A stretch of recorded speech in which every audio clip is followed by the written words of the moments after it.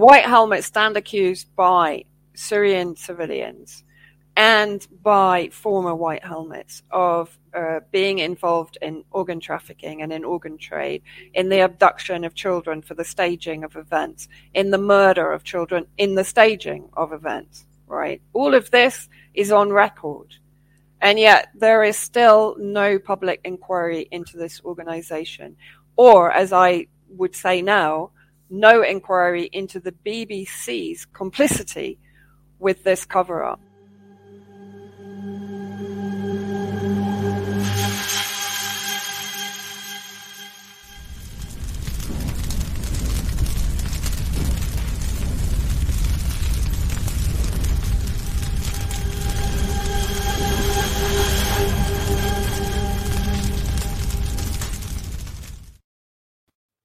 Welcome to The Last American Vagabond. I hope we're not dropping out already. It seems we're having a little bit of struggle with the stream right in the beginning. Not surprising. I have always a great guest on the show joining me yet again today to discuss some really important information. In fact, some leaked information that is getting into a discussion that we've talked about quite a lot, specifically with Vanessa Beeley, who's joining me today, in regard to the white helmets, in regard to James Lemaitre, however people want to pronounce it, as well as a lot of information around Syria, foreign funding of terrorism, and, Western state-sponsored terrorism and things that we've been trying to break open on the show for quite a long time. So we're going to have her walk us through some new information that she came across and probably open us up to some pretty new important things, as well as the fact that I think this is interesting that I'd like to get her opinion on in regard to the crossover and things in regard to COVID and how that applies to this topic as well. So, Vanessa, thank you so much for joining me today. How are you? You're welcome. I'm just trying to repair my link to the PowerPoint. Everything crashed at that second as I came on. Typically. Right. Same with this side as well. I don't think that's by accident. No, I'm sure the powers that be are keeping an eye on us. Hi, no, it's really good to be back. It's been quite a while since we sat down and chatted, and I just wanted to come on because the recent information leak by the same group, supposedly anonymous, that leaked a load of information previously about UK Foreign Office intelligence operations inside Syria, providing particularly heavy media support for the armed groups, including those affiliated to Nusra Front or Al-Qaeda inside Syria. So effectively supporting terrorism and endorsing and advocating terrorism in Syria, as of course they have done since even before 2011. Then, of course, we had another tranche of documents from the same organization demonstrating that one of the main protagonists or one of the main intelligence contractors in Syria was also being contracted to infiltrate intelligence, security, military institutions in Lebanon, of course, in an attempt to instigate the same sectarian divisions and conflict there, as they have done or attempted to do in Syria. So the crossover is really, really interesting. And what I wanted to do tonight, there's been a recent leak, another leak by the same group, of documents appertaining to this particular organization, ARC Group, which is headed up by a guy called Alistair Harris, that we are extremely suspicious that he is linked to MI6. In fact, there is now, again, quite recently, a very clear link or a very clear connection between himself and MI6 operations inside Syria. And the BBC, the White Helmets, and other institutions or shadow state organizations that have been established inside Syria in order to both work alongside the terrorists, to provide cover for the terrorists, and to criminalize and demonize the Syrian government, the Syrian army, and allies inside Syria. So I wanted to get into this because what I've actually focused on, I'll be doing a much deeper dive into all the documents because they're vast and the information that they've released up is very important. But it's going to take a lot of time to go through and kind of write up. But tonight I wanted to focus on the BBC's role because you're well aware, because I came on and talked to you about Chloe Hadjimatheou and her Mayday series, which was effectively, a whitewash of the White Helmets operations in Syria, and really a sort of a cover-up for James Lemessurier, who died in November 2019 in Istanbul. And interestingly, the British courts have returned a verdict of not sure if it was suicide or not. So the suicide verdict, which of course suited, let's say, everybody in the UK intelligence agencies and in the UK government, has not actually been confirmed by British courts. So that leaves really the verdict fairly open. So I think if we get straight into it, I want to start with a BBC Panorama report that has effectively been memory hold as far as I can see. It's no longer available at their official iPlayer website. That actual program is no longer available for viewing. It's not available on YouTube. There were a number of people that had downloaded it, and when I went to the link, which I'd had previously, they'd been removed from YouTube altogether. Luckily, I had downloaded the program back in 2017 when we knew it was going to be put out, because I predicted that this would be effectively a disconnect from the White Helmets' involvement in war crimes that are being committed by the armed groups inside Syria. And of course it was. It focused entirely on the Free Syrian Police. But also what is interesting, if we go to the next slide, I prepared all these to kind of try and organize my thoughts. The Free Syrian Police, which was covered in this BBC Panorama program under the title of Jihadis You Pay For, and that gives you a clue. Now, basically, this program exposed the Free Syrian Police that are being funded by UK aid money.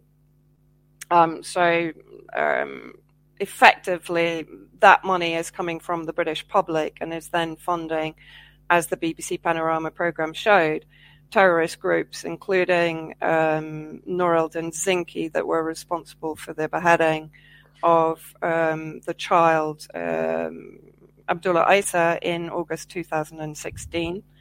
And that effectively what the BBC Panorama program found was that the aid money was being siphoned to jihadis or Islamists inside Syria, including Nusra Front and Nur al-Din Zinki. Now, the extraordinary thing is, and why this is extraordinary will become clear later on, particularly in relation to the documents that have just been released.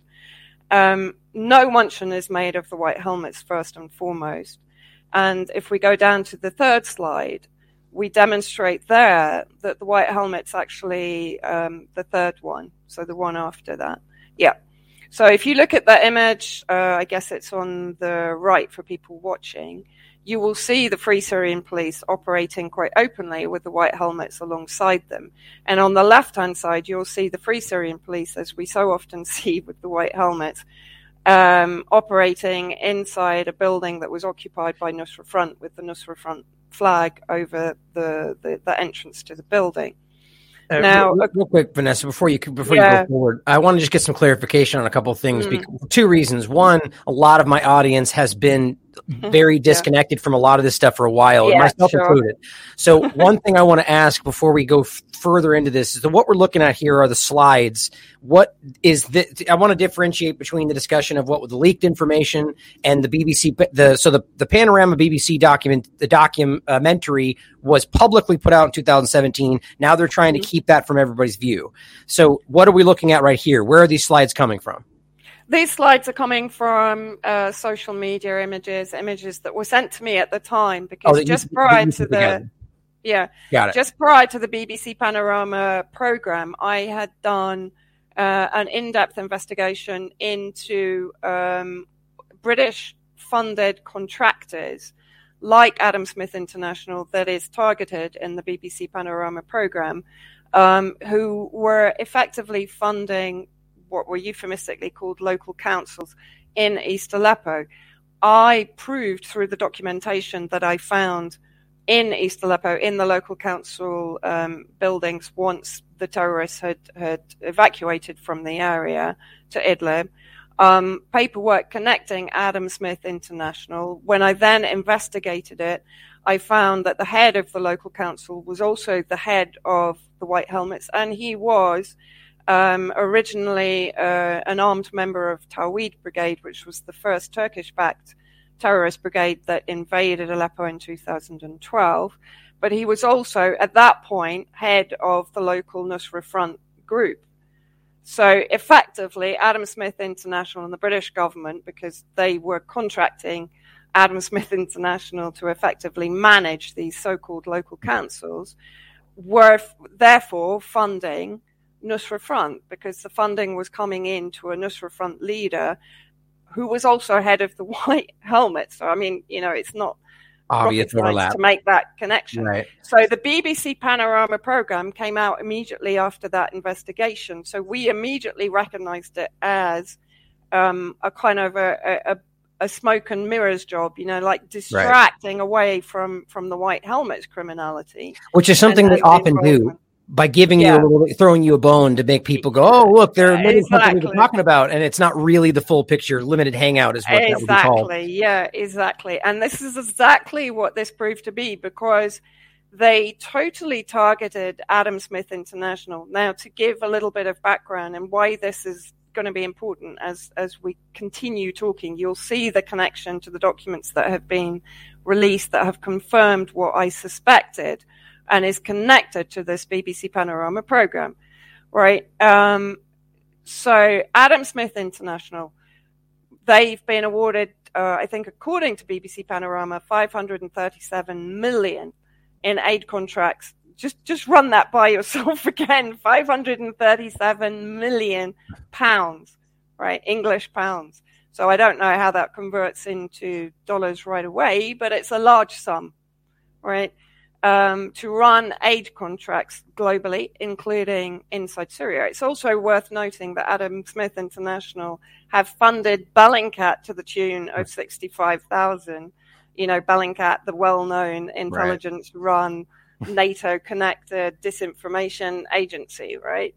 The overlaps are just so very obvious. I mean, that's the thing for those that who are pulling on their memory from things we've talked about a lot in the past. Yeah. The overlap between the funding of these groups that then work right alongside the groups like Al-Nusra. For those who don't remember, this is an overt terrorist organization.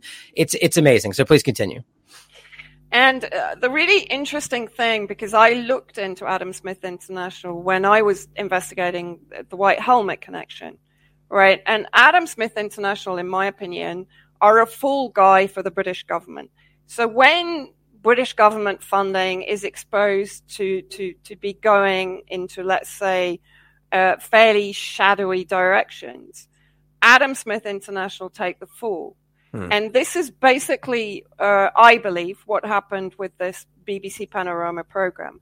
And as I said, this will become very clear as we start to go through the documents and the information that I have, and making the connection, and this is really important, making the connection between Free Syrian Police and the White Helmets. We see them there working together, but the connection is way bigger. And what I want to try and show is the nexus of organizations that are behind all of these agents that are working for foreign powers to destabilize countries. And the interesting thing, of course, what we're also seeing, Corey Morningstar pointed out that Purpose, that was one of, the really big billionaire complex companies that was behind the war in Syria, indirectly funding organizations that funded then the White Helmets, etc., and running a lot of the kind of PR campaigns for the extremist groups and terrorist so-called opposition inside Syria, is now running campaigns on behalf of the COVID project. Einsteidl, who was the producer who made the White Helmets movie that won the Oscar in 2016, is also running now promo movies for the whole COVID project. So I can't tell you how unsurprised I am, but propaganda is going to propaganda, right? That's how that's going to, it doesn't matter where it's going to go. Exactly. And I think this is why it's really important, because all the techniques that they used and are using in Syria, they're using on us. So, right. You know, what I always say, like, don't ignore Syria because of COVID. What I try to do is to bring them all together, because it's the same hybrid war, the same multi-spectrum war that was waged against these target nations is now being waged against us. So it's very important for us to recognize the organizations and the type of organizations that are being used to do that. I'll make one quick point, and then we'll get back to your slide so I don't derail us any further. But I think it's really important to see that the people try to, so like, for instance, I make connections between what's happening with COVID to a lot of other things. And people argue, and they may be right, that's me making it come together. You know, it's what I want to, at the end of the day, but I don't think that's what we're looking at. I think what you just described is the continuation of the same things we've been seeing, and it's coming together, and it's obvious. So that's just my opinion, but the overlap there is hard to miss between COVID and everything else. But please continue. Yeah, so basically, if we go on to the next slide, you'll see that the Free Syrian Police are sitting with a commander of the Free Syrian Army. And you'll probably remember that the Free Syrian Army were the only so-called moderates inside Syria. But of course, the fact that they're sitting with Commander al-Qaidi, who had very clear connections to both Robert Ford, who was American ambassador in Syria when the entire kind of so-called uprising happened, and he was kicked out of Syria for basically fomenting the violence and for supporting the death squads, which were effectively the Free Syrian Army. And he has a history of connection to the creation with Negroponte, for example, of death squads, right? And here he is with al-Qaidi. Al-Qaidi is sitting with the Free Syrian Police, and he's also heavily connected, and it's very well documented, his connection to ISIS. So this was very early on in the conflict. So moving on again, and the reason I'm doing this is because I had to kind of organize my own mind, because, as I say, there was just so much information included. Now, at the end of the BBC Panorama program, they actually make the statement that the money of British taxpayers is being spent very poorly. It is unfortunately strengthening extremists and Islamic groups currently in control of the majority of opposition areas. So let's just underline that one, shall we? In 2017, BBC Panorama noted that the majority of so-called opposition areas are under control of Islamist groups, which are being funded by the British government. Okay, that's translation of what is being said there. Jeremy Corbyn to Theresa May also said something very similar. It's the responsibility of our government to ensure robust scrutiny and transparency processes are in place to prevent such grotesque abuses of UK aid money. Now, this is where we come to Chloe Hadjimathieu, who, as I said, produced the Mayday series, which was basically a 15-series program, effectively a smear campaign against all those, including myself, who had exposed the White Helmets and exposed British government intelligence operations inside Syria for some time, including, of course, the White Helmet involvement in the OPCW report, which, of course, has since been discredited by the dissenting inspectors that were part of the original investigative team. Now, what's important in this, in what we're talking about tonight, of course, I can branch off into 100 different directions, but I'm really trying to focus. And I know you and I struggle with that because we get so carried away with it. I'm laughing about right now. I have 45 things I want to say right now. I know, exactly. Even me, I'm trying to kind of, so basically, as part of the Mayday series, Chloe interviewed Alistair Harris. Now, Alistair Harris heads up the ARC group. The ARC group is the subject of the recent document leak. So this is where we're starting to see the connection to the recent document exposure, right? she interviewed Alistair Harris because as CEO of ARC Group, he's connected in three ways, probably more, but I'm looking at three ways tonight. First of all, the White Helmets, okay? James Lemessurier was working for ARC Group when he was tasked, and he headed up the Istanbul office of ARC Group. And again, that was mentioned later in the same article that I've highlighted here by Chloe Hadjimatthew. And he created the White Helmets. But again, in the Mayday series, there is no mention of James Lemessurier's connection to the Free Syrian Police, right? So we're seeing here the BBC is managing a very clear disconnect from the Free Police and the White Helmets. They are exposing the Free Police as siphoning British aid money through Adam Smith International to terrorists. Now, it's worth noting, I've mentioned it at the end, but I'll mention it here. This was December 2017. The British government claimed it froze funding. It didn't, because I tracked the funding through the British government documents. It continued funding Adam Smith International. By February 2018, the entire Free Syrian Police project was back on. So we're talking 1 month, right? That the British government went, oh yeah, we shouldn't be funding terrorists. By February 2018, funding was switched back on.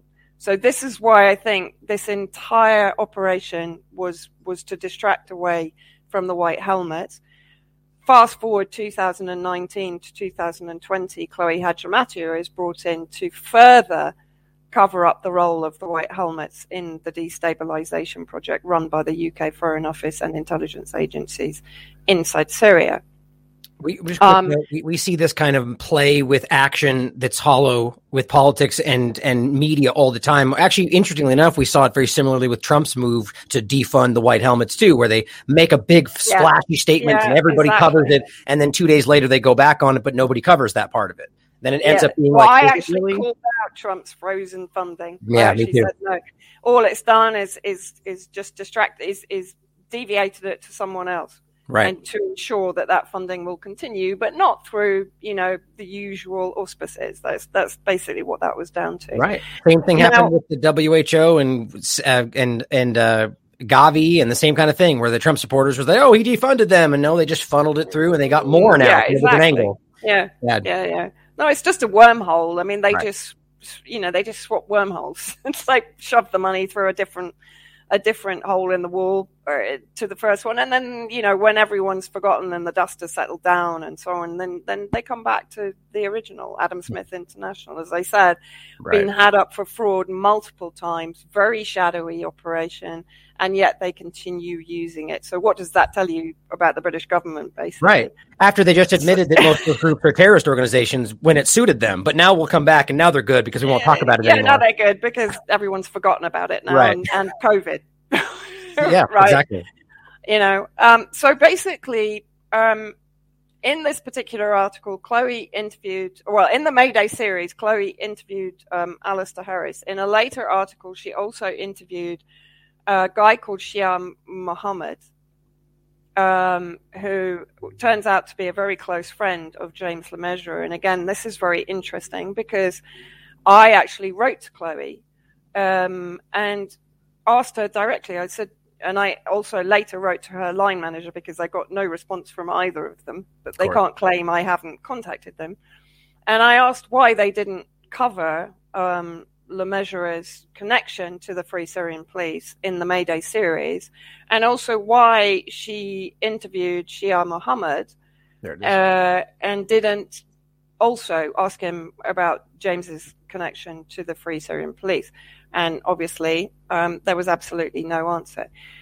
But this is where it gets interesting, okay? Remember in the BBC Panorama programme, there was no mention of the ARC group, right? Analysis, Research and Knowledge is what it stands for. Basically, Stratcom in another disguise, right?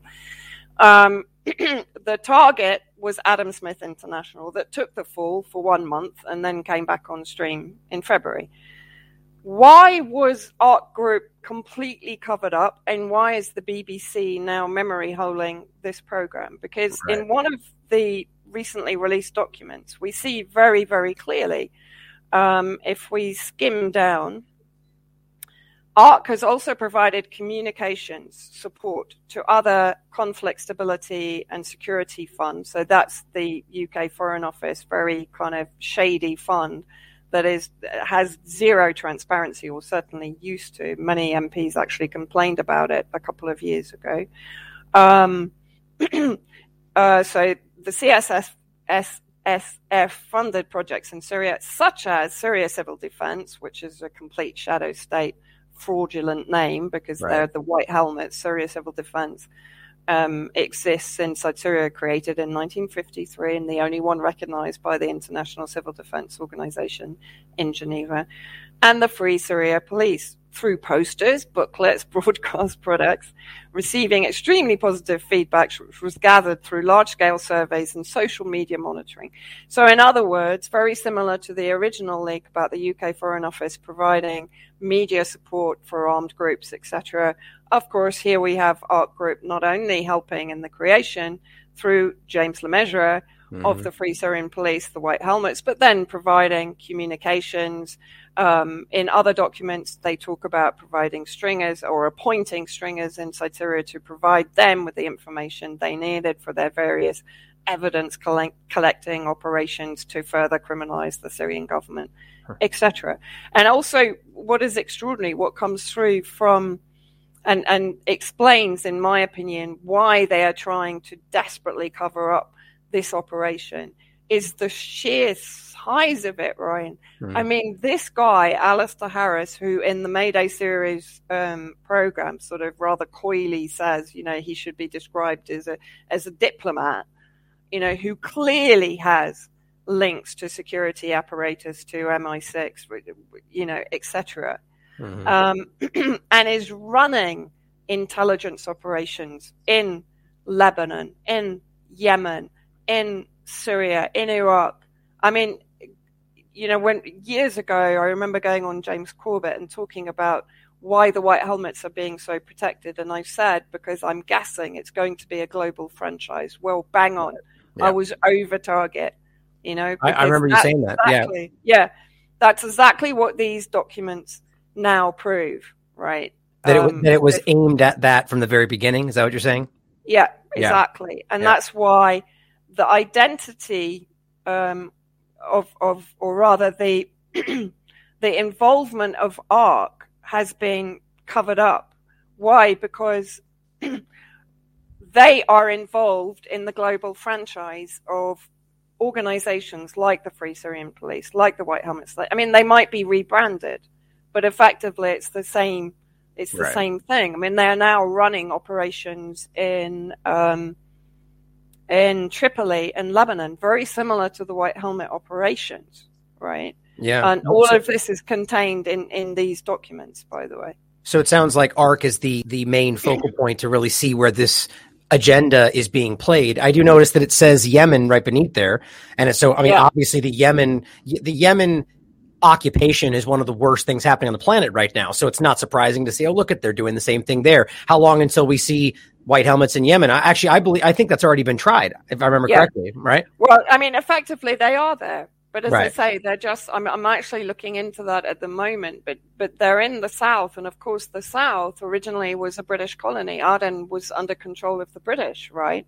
And Britain has been pushing for the succession or the secessionist movement in the south, in Aden. So it's no real surprise that you might find organizations now there, like the White Helmets, running similar operations. And we know that the White Helmets are effectively, not always very successfully, but running intelligence operations for the British government and allies inside Syria. So that's effectively what they're there to do. And I would point to your previous work and our interviews on that work in regard to what has been done around or because of the presence of the White Helmets, such as human trafficking, organ trafficking, child trafficking, and all sorts of other things, regime change, false flags. And this is not some hyperbole, right? This is stuff that's been presented at The Hague and otherwhere. And it's just being ignored by Western media. And that's what's so alarming to see this reach growing, especially under the growing whatever we're looking at today. Like maybe we can talk about this at the end if you prefer, but maybe what you see this connecting with in that whole apparatus, you know? Absolutely. Yeah. So if we move on again, to the next slide, basically in the same article that Chloe interviews Shia Mohammed, it's mentioned that James LeMessurier is the head of the Istanbul office of Alistair Harris's organization, ARC. At the time that he created the White Helmets in collaboration with a Turkish first responder organization called AKUT, Akut. But then that's where it kind of gets interesting, because it was actually a friend of mine inside Syria that picked up on this Facebook page of Shia Mohammed, where he's obviously speaking about James after his death in November 2019. And he mentions the fact that he worked with James LeMessurier to create the White Helmets, the White Helmets and the Free Syrian Police.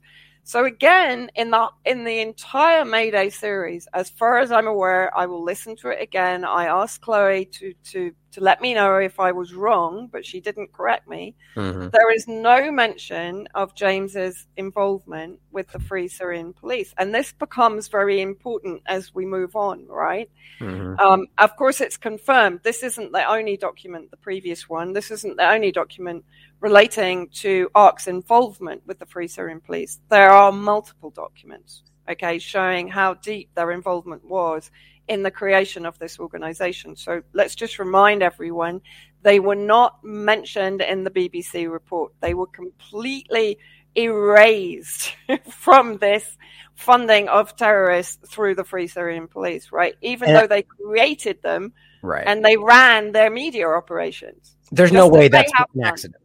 So I just got to say that's my opinion. I'm happy to say that.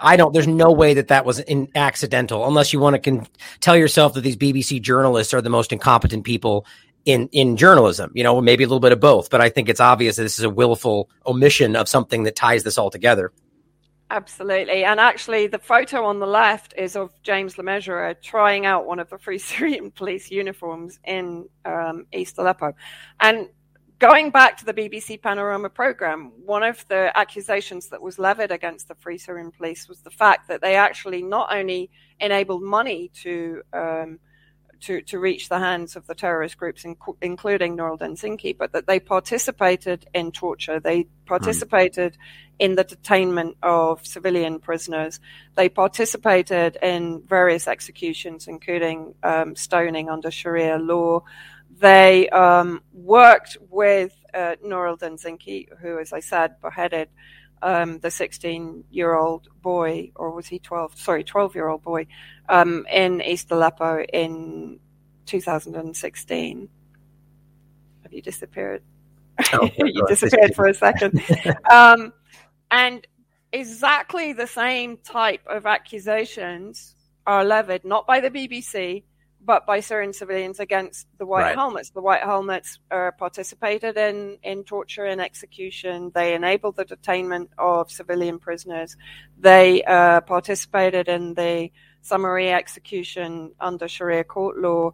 And James LeMessurier even admitted that when he was trying to excuse their participation or their mopping up after executions by saying, well, they're operating under Sharia law. Well, James, that's under, extremist Islamic law, mate. So effectively what we're seeing is a mirroring of operations, but the White Helmets were completely pushed to one side and no, they're fine. The Free Syrian Police were exposed, and yet both operations are created and run by the same organization, the same UK government contractor, which is ARC Group, which employed James LeMessurier to set both organizations up. Which is why he was omitted. But what you can't, this is what I see all the time in this, and it's willful by the people that don't want to see this, that he points and you, as you said, makes the excuse and says, well, it's because of their Sharia law. But then later down the line, you point back at this, well, he admitted they were, but there's an excuse. Now it's just that didn't happen. That's not the case. Yeah. They never did that, but it's all just narrative in the moment, and this is the frustrating part, is that there's a level of even people involved in this, just discussing media, who choose not to see it. Same thing in every discussion you want to point at today. It's just becoming very obvious. But that's the kind of stuff that I love your work for, is because you're keeping the continuity here. He did say that. So you can't go forward acting like that's not the case. Exactly. And he also talked in I think it was a Georgetown University paper, he talked about the sectarian nature of the White Helmets, which again is something that I've always labored. You know, they are sectarian. They're not inclusive of all other minority sects inside Syria. So effectively, they're prone to the extremist radicalization. If you're going to sort of give them some get out, if you like, because of their sectarian thinking, they are more likely to be radicalized by the extremist armed groups, particularly Nusra Front. But then again, one of the White Helmets who was still operating when I interviewed him in the southern Syria in Dara told me quite clearly, if a leader of the White Helmets is Nusra Front, the whole group will be Nusra Front. So, you know, they were heavily influenced by the extremist ideology of the armed groups that were affiliated to Nusra Front. Now, in September 2018, and Whitney wrote about this at Mint Press News, the Netherlands actually cut funding to the White Helmets over likely links to terrorism and the likelihood or the lack of assurances that funding was not basically being siphoned to the terrorist groups in a very similar way to the Free Syrian Police. Right. But yet again, no mention from the BBC. And I'm pretty certain that this wasn't really mentioned by Chloe Hadjimatthew in her Mayday series either. And then, of course, in 2020, you had the Volkskrant revelation that James Lemessurier was basically under suspicion of fraud, having, according to the investigation, embezzled, let's at least 50,000, which had gone to the costs of his wedding, to Emma Winberg, then Emma Lemessurier, and of course, let's round this off completely. Emma Winberg set up a company called Incostrat with Paul Tilley, another former military contractor. And what did Emma Winberg do? She ran PR and media support for armed groups inside Syria, which included Jaish al-Islam, that occupied Douma, where the chemical attack in 2018 happened. One of the most violent sectarian extremist groups inside Syria, responsible for mass ethnic cleansing, executions, torture in the prison where they kept all the prisoners that they kidnapped from Adra to the north of Damascus, and then took them to Douma, where they kept them in Taba jail, and also put them in cages and used them as human shields in, I think it was November 2015.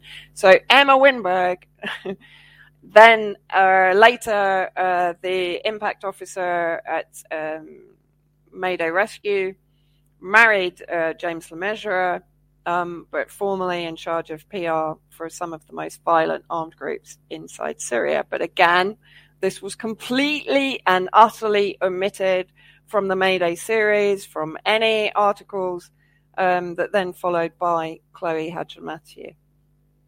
And in fact, Emma Lemessurier is now apparently going after Volkskrant for their baseless smears against JLM. But of course, there's an awful lot of omission in her claims.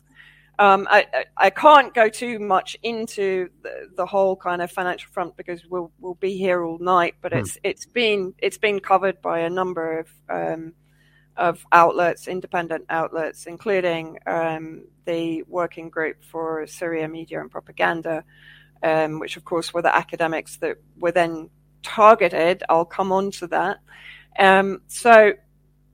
Well, real quick, I wanted to ask you in regard to the money and all the other things that you're discussing, the wife and the connections and all.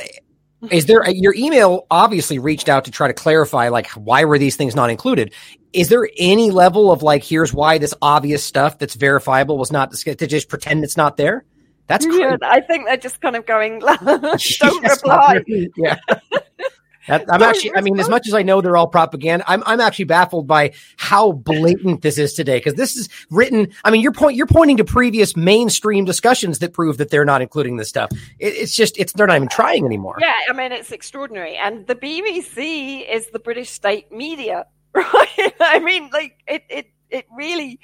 I mean, there seriously has to be a public inquiry into this. I mean, John Pilger did the fantastic "The War You Don't See" after Iraq and held the BBC to account. But I mean, there has to be, not only on Syria and Iraq and Libya and so on, Afghanistan, but also now on COVID. I mean, their coverage has been nothing short of gaslighting, to be honest. And, you know, it's a psyop, and that's what they're running here. It's revealed what they really are and the purpose they serve from the top down.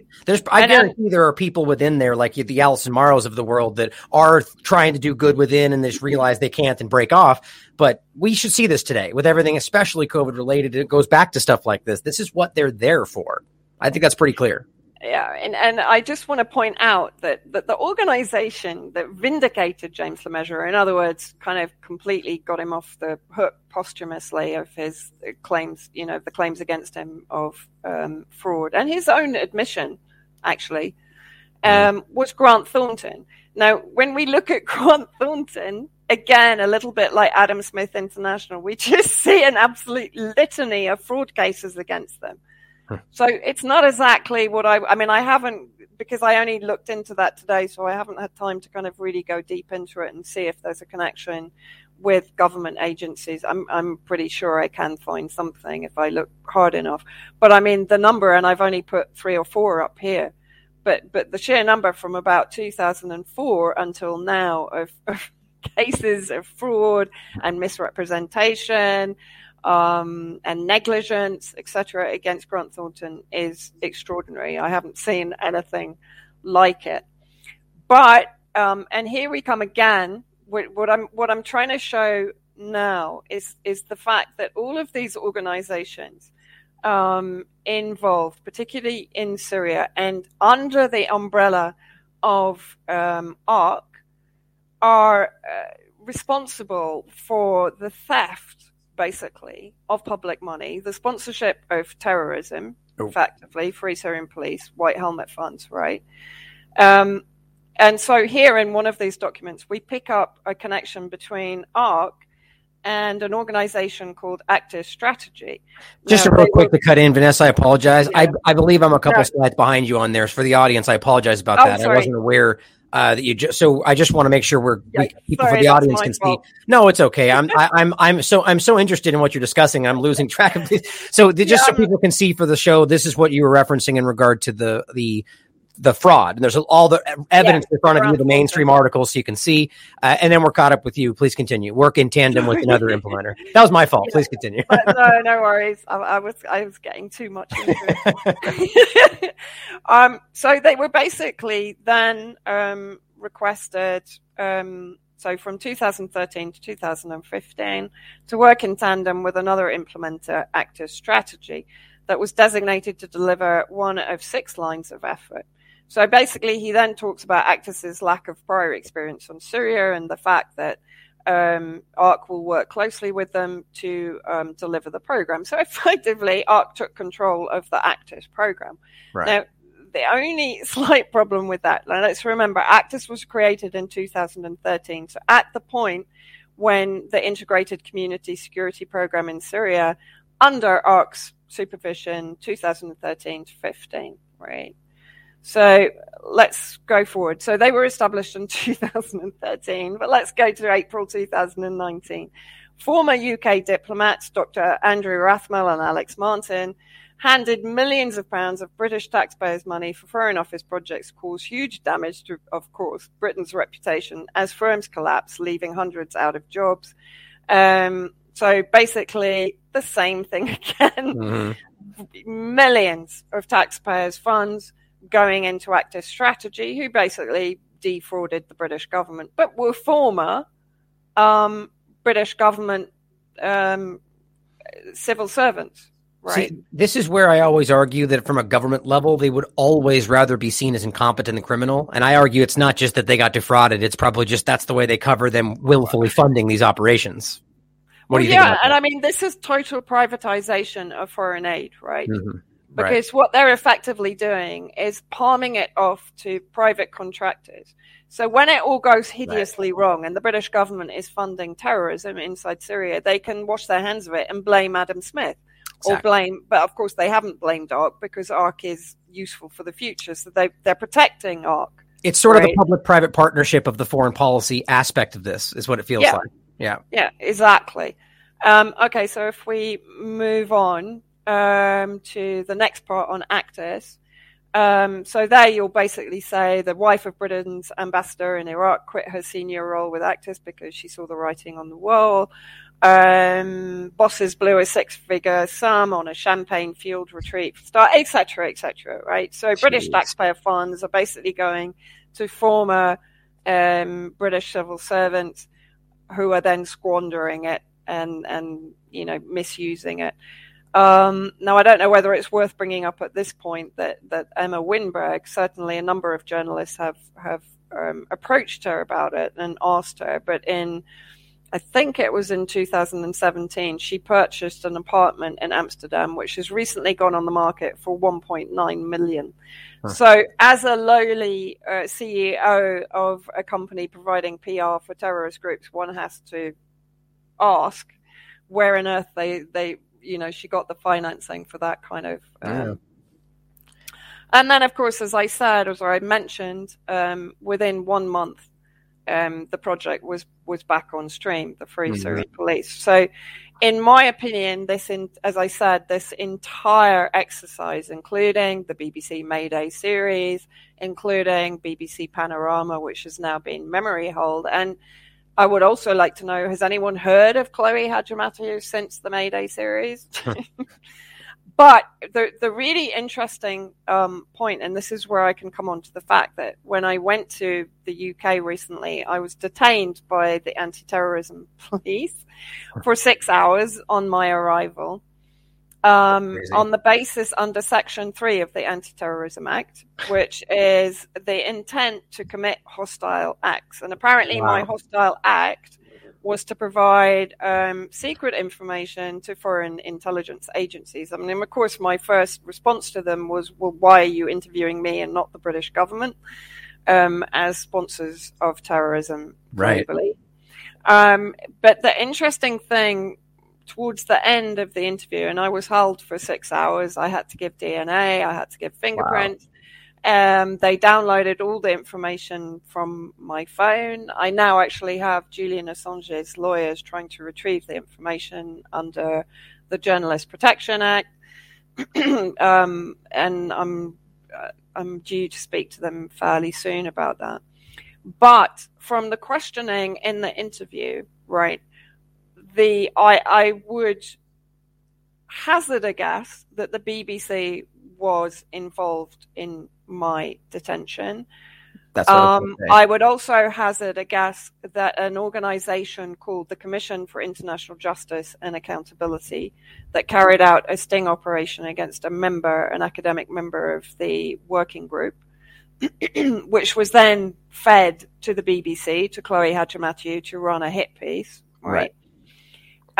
Was also behind the detention because of the questions that were asked that could only have come from those two areas. So again, here we see the BBC working in lockstep with intelligence agencies to intimidate and to silence challenging voices to the UK Foreign Office operations, particularly in Syria, but also perhaps with the COVID project, etc. This is where Chloe specifically comes to mind, because I'm sure the BBC is behind the push here to a larger degree, but our last discussion, I don't remember if it was actually our last discussion, but the one we had specifically around Mayday and Chloe and the hit piece on you, that was the focal point of literally calling you a terrorist. like saying that what you're doing, and that's exactly what they picked up on. They used that allegation to detain you, to threaten you, and all of it's based on subjective claims with nothing to back them up, and that's enough apparently. That's alarming. And again, I'm glad you bring up something like Assange, because this is exactly what this builds toward, to where there's no accountability, and any journalist that's challenging power will get put into a hole for 6 hours, maybe for the rest of their lives. And that's something they want us all to know without saying it. Yeah, and also it's worth pointing out that CIJA, the Commission for International Justice and Accountability, which is headed up by a guy called Bill Wiley, who was involved in the Saddam Hussein trial in Iraq, was also created by, guess which group, under the control of Alistair Harris. Yeah, you've got it, the ARC group, right? And CIJA, of course, is responsible, and one of the reasons that they lashed out against the working group was they claimed that it would put under threat the 700,000 pages of Syrian government documentation that they claim to have stored in a secure area in the UK. But it has to be pointed out that they have never, ever brought these documents to light, that they have never brought a solid case against the Syrian government, against the Syrian president. So one has to wonder, as to the veracity of these claims that they're making. Right. I mean, 700,000 pages of documentation is a huge archive. But of course, as I said, they come under the auspices of ARC. ARC is known to be running media operations for terrorist groups inside Syria. It headed up the Free Syrian Police that was exposed by BBC Panorama to be funneling money to the terrorist groups and working hand in hand with the terrorist groups, as were the White Helmets, also created by the ARC group and James LeMessurier. And yet, as I said, they're kept completely protected by the BBC and by, of course, all other associated media, and that includes The Guardian, The Times, that was actually tasked by James LeMessurier to go on the attack against those that were exposing him. Right. That again is documented. And this is why we discuss the BBC and other groups. I mean, this is complicit. This isn't just malfeasance, or I guess lacking integrity. This is an actual action. That, I mean, what they're doing is not just by omission, but in fact, like you're saying, taking out hit pieces, complete propaganda to cover actions. But at the very least, like we're seeing here, a lie by omission is just as complicit, and they're keeping this stuff from people's view. You can go back long before the discussion of the OPCW and that big focal point which is very important, of the lie and the cover up of that whole thing. But to the point you were just making, you can go back long before that, back to Carla Del Ponte and different people from before that very clearly lay out the evidence that this is not what they said it was. And we just keep going forward. So I always find it very interesting that the OPCW part of this seems to be such a focal point, seeing as how there's so many other cases before it that there wasn't an OPCW up in the air discussion. We can prove, we can see. She comes on record and says, no, it was the rebels. We just pretend that's not there. I often wonder whether these are false kind of arguments to get us focused on the wrong part of the conversation, Yeah, absolutely. And also don't forget that BBC Panorama was implicated in a possible hoax incendiary bomb attack in 2013, just before Britain voted on whether they should intervene militarily in Syria and bomb Syria effectively. And of course, that was exposed by researcher Robert Stewart. So BBC Panorama also is implicated as a separate entity or as a part of the BBC entity, but a kind of, a branch of it, which is implicated in 2013 and now, in my opinion, implicated in 2017. This was a total cover-up. Let's throw Adam Smith International into the mix. Let's throw Free Syrian Police to the dogs, but we'll bring them back in when everything's died down. Right.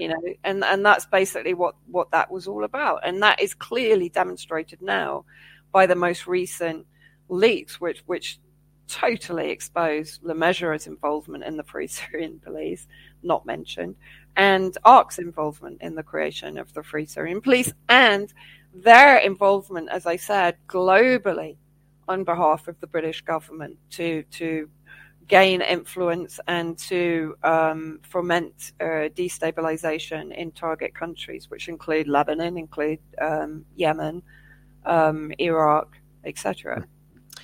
Yeah, I think it's such an obvious, I mean, just whether or not you hear all this and you walk away thinking, well, they're just being dishonest or there's more to it. There's more, willful action in regard to foreign policy taking place from BBC level. It's obvious that this is just dishonest journalism. There's so much being missed in this conversation, willfully so. And that's just, and that's the smallest part of it. So we really need to stand back and look at the bigger picture here of what this is leading to and what's being covered up. Go ahead. You had a point? No, but I mean, you also have, as we've pointed out, the OPCW scandal. But you've also had, I mean, for example, we've had the Oxfam Sex for Food scandal. You've had Red Cross. You've had what is it? The International Rescue Committee, the refugee organization run by David Miliband.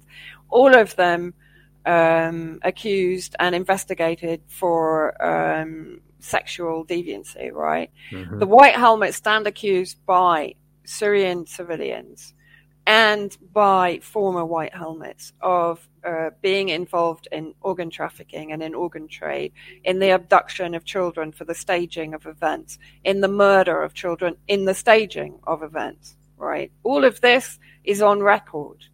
And yet there is still no public inquiry into this organization. Or, as I would say now, no inquiry into the BBC's complicity with this cover-up. Not even complicity. I mean, they're running the cover-up, right, from the evidence that I've put out there tonight. They're running it. I agree with that. And that's we shouldn't be afraid of making such claims when the evidence is obvious. People are so afraid to make contentious claims these days when, it's right on the table. It's obvious. Either they're the most incompetent news organization in history or they're very clearly covering something up that's right in front of us. Because that's the point to go back to what I said before. Let's be very clear that when Vanessa is pointing to BBC articles, and in that article, it says something that they're currently saying isn't true.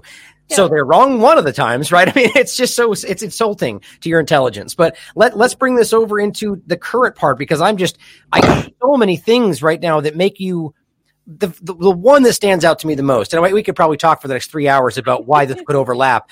But so you have this very clear history of chemical weapons, biological threats mixed in there as well in regard to the White Helmets, the involvement, the cover-up, or their narrative just being there to help. And now you see this interesting crossover today with all of that, where obviously we're talking about viruses and that kind of pandemics, but they've also tried to make that connection to, well, what about anthrax? What about smallpox? Like the weaponization of this. And you can see how this could connect to a foreign policy level. And then it brings me to the conversation of White Helmets, a global apparatus or a global organization being deployed to do what essentially, and how that may overlap and be used in a context of COVID-19. I just wanted your thoughts on that.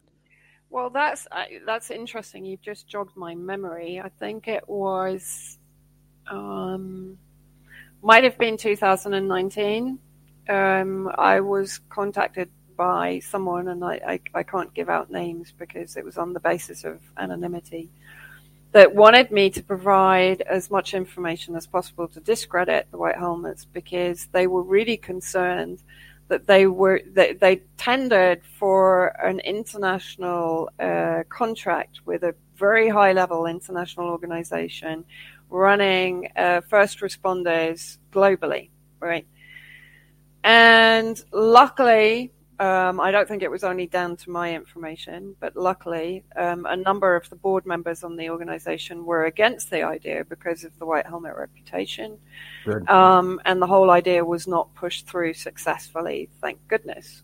So that was derailed. What year was this? Go on. What year was that? That's what I was asking, the year? I think that would have been I think it was 2019, so the year before 2020. That's right? See that just all the red flags stand up right there. I mean, that's really, and I mean, you just jogged my memory at that point, because I'd memory hold that because I hadn't put huge, although I'd registered it, I hadn't connected it to anything. But now you've mentioned it, I've kind of rewound back to that point and thought, okay, that does make sense. But it's also, there's no reason to think that ARC, for example, is not going. I mean, it's running Stratcom for strategic communications for just about every terrorist group on the planet, So if the COVID operation or the COVID project or whatever bioterror, cyber warfare project is going to take precedence over localized conflict, right? It's very possible that that is one reason that ARC is being protected, because it has a role in that environment also. And it could also be, as you said, the militarization of medical, I don't know what you would call it, medical groups, medical organizations, right? In order to push through the health tyranny that they're trying to get through now. It could well be that that is militarized at some point, in which case I would expect to see an organization like ARC getting involved. Because we're already doing that to a degree around the world. Yeah, exactly. So, yeah, I wouldn't be surprised. I mean, I haven't gone through all the documents. I know Kit Clarenberg recently wrote an article published up at Grey Zone about the crossover with the Syria propaganda, etc. So yeah, there is clear connections. And I think when you look at the extent of the operations that are running globally on behalf of the British government, it's extraordinary. And I mean, the resources that are being poured into this organization in order to be able to run these, what are effectively intelligence surveillance operations. I mean, they've totally infiltrated security apparatus in Lebanon, government institutions, intelligence institutions, right? And so they're, and this is, if you like, this is what the British are really good at. So any project, let's say any of the oligarchs that are running the COVID project were probably involved in the Syria project, were probably involved in the Libya project, the Afghanistan project, etc. So it's all one and the same. They're going to avail themselves of organizations like Purpose, like ARC, to run the same operations for them on all the different levels. And that's the thing now, is we're having to view the world on so many different, from so many different optics, from the localized conflict optic, whether it's Ukraine, China, Russia, Syria, but then on that oligarch level, which is, in my opinion, above the localized conflict level, but it's still weaponizing the local conflict level, right? Because that's still very successful as a depopulation project. Yeah, I definitely agree, and I definitely think that it's one and the same. As I said, I feel like, as I've said many times, it's just this is the inevitable part 2 of the original security state, 9/11, rolling into the biosecurity state. Well, now the technology is where they think they need it to be. Maybe they overshot what they thought they had, but at the end of the day, right now, I definitely see it coming together, and it really alarms me to see how that could be applied, whether you're thinking the false flag aspect or whatever else, and as well, we shouldn't just expect to see, U.S. white helmets with helmets and pads on. It won't be like that. It'll be much more immersed and different, and it might already be happening, and it does. I think we should probably even put a pin in that and revisit this in a couple of months and see, because I think you really hit on something important here. So let me ask you this to finish up this part of it. Yeah. If that was going to go that direction, I just want your hypothetical opinion. How do you see that playing out? Like, what would the transition from a wartime rescue entity and being folded into some sort of a COVID? I would see like the biological connection there, but what are your thoughts on how that might unfold going forward? It's a guess. Judging by their expertise, like picking up sarin samples with sandals on in country, and they're going to have to kind of up their game a little bit if they're going to be used in the. But of course, what you've seen in Idlib, I mean, that again is interesting. You've seen the new images of white helmets and full hazmat suits, producing PPE. And of course, the funding for the white helmets has now been transformed into funding for the white helmets to produce PPE in Idlib for the millions of COVID patients there, of course, because the boom in COVID numbers is in the northwest in Idlib. And so you're seeing the white helmets now being, transformed into COVID first responders. So it's very possible that will be repeated. It's possible that if there's a bioterror attack, there will be an organization created which will be a first responder within that. I mean, it's relatively easy to see. I mean, for God's sake, they can rebrand. They can rebrand Al Qaeda.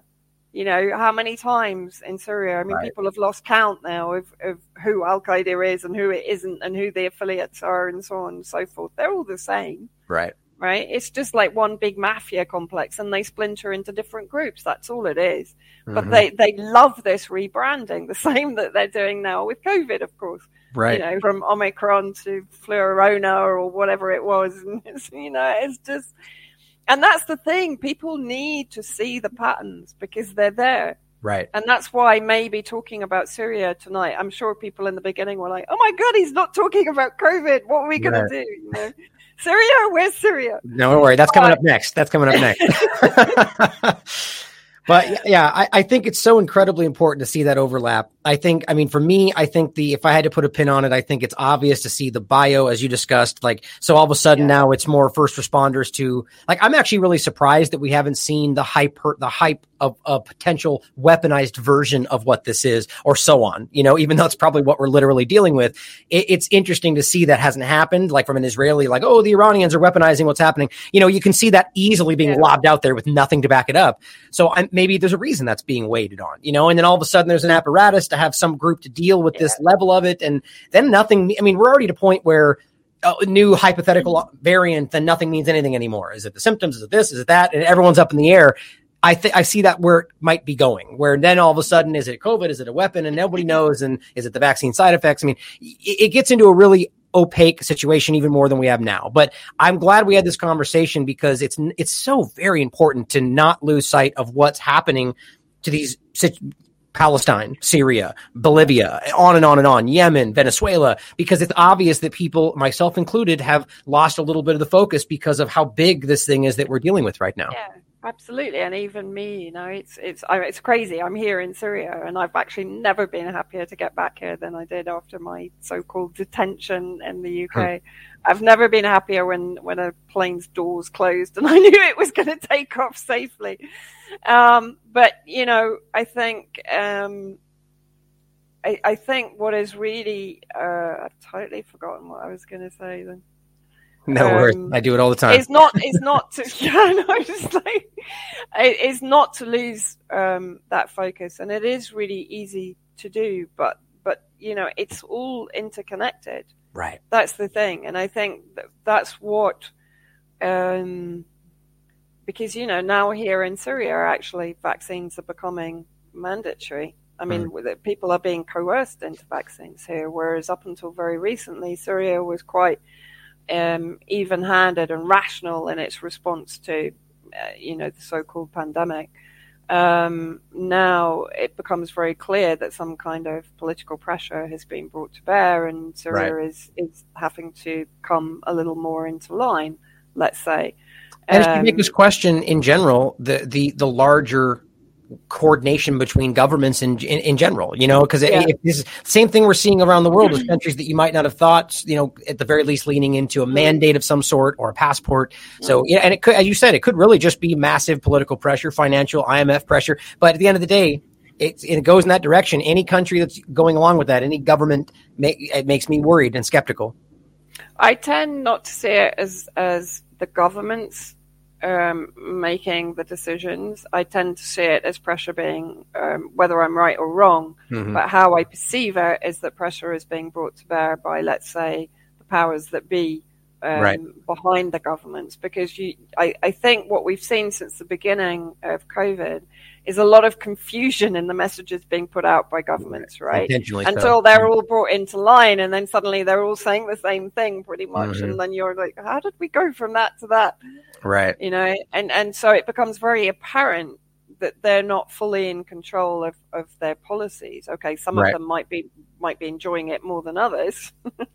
But, you know, we know, like, for example, in Africa, the number of leaders that have been either deposed or suddenly dropped dead or been assassinated because they were against the whole health tyranny, global health tyranny project, right? So I think we are going to see, I don't honestly think there's going to be a government in the world in the end that's going to be able to stand against it. And That's where it's up to us. Right. Really. Exactly.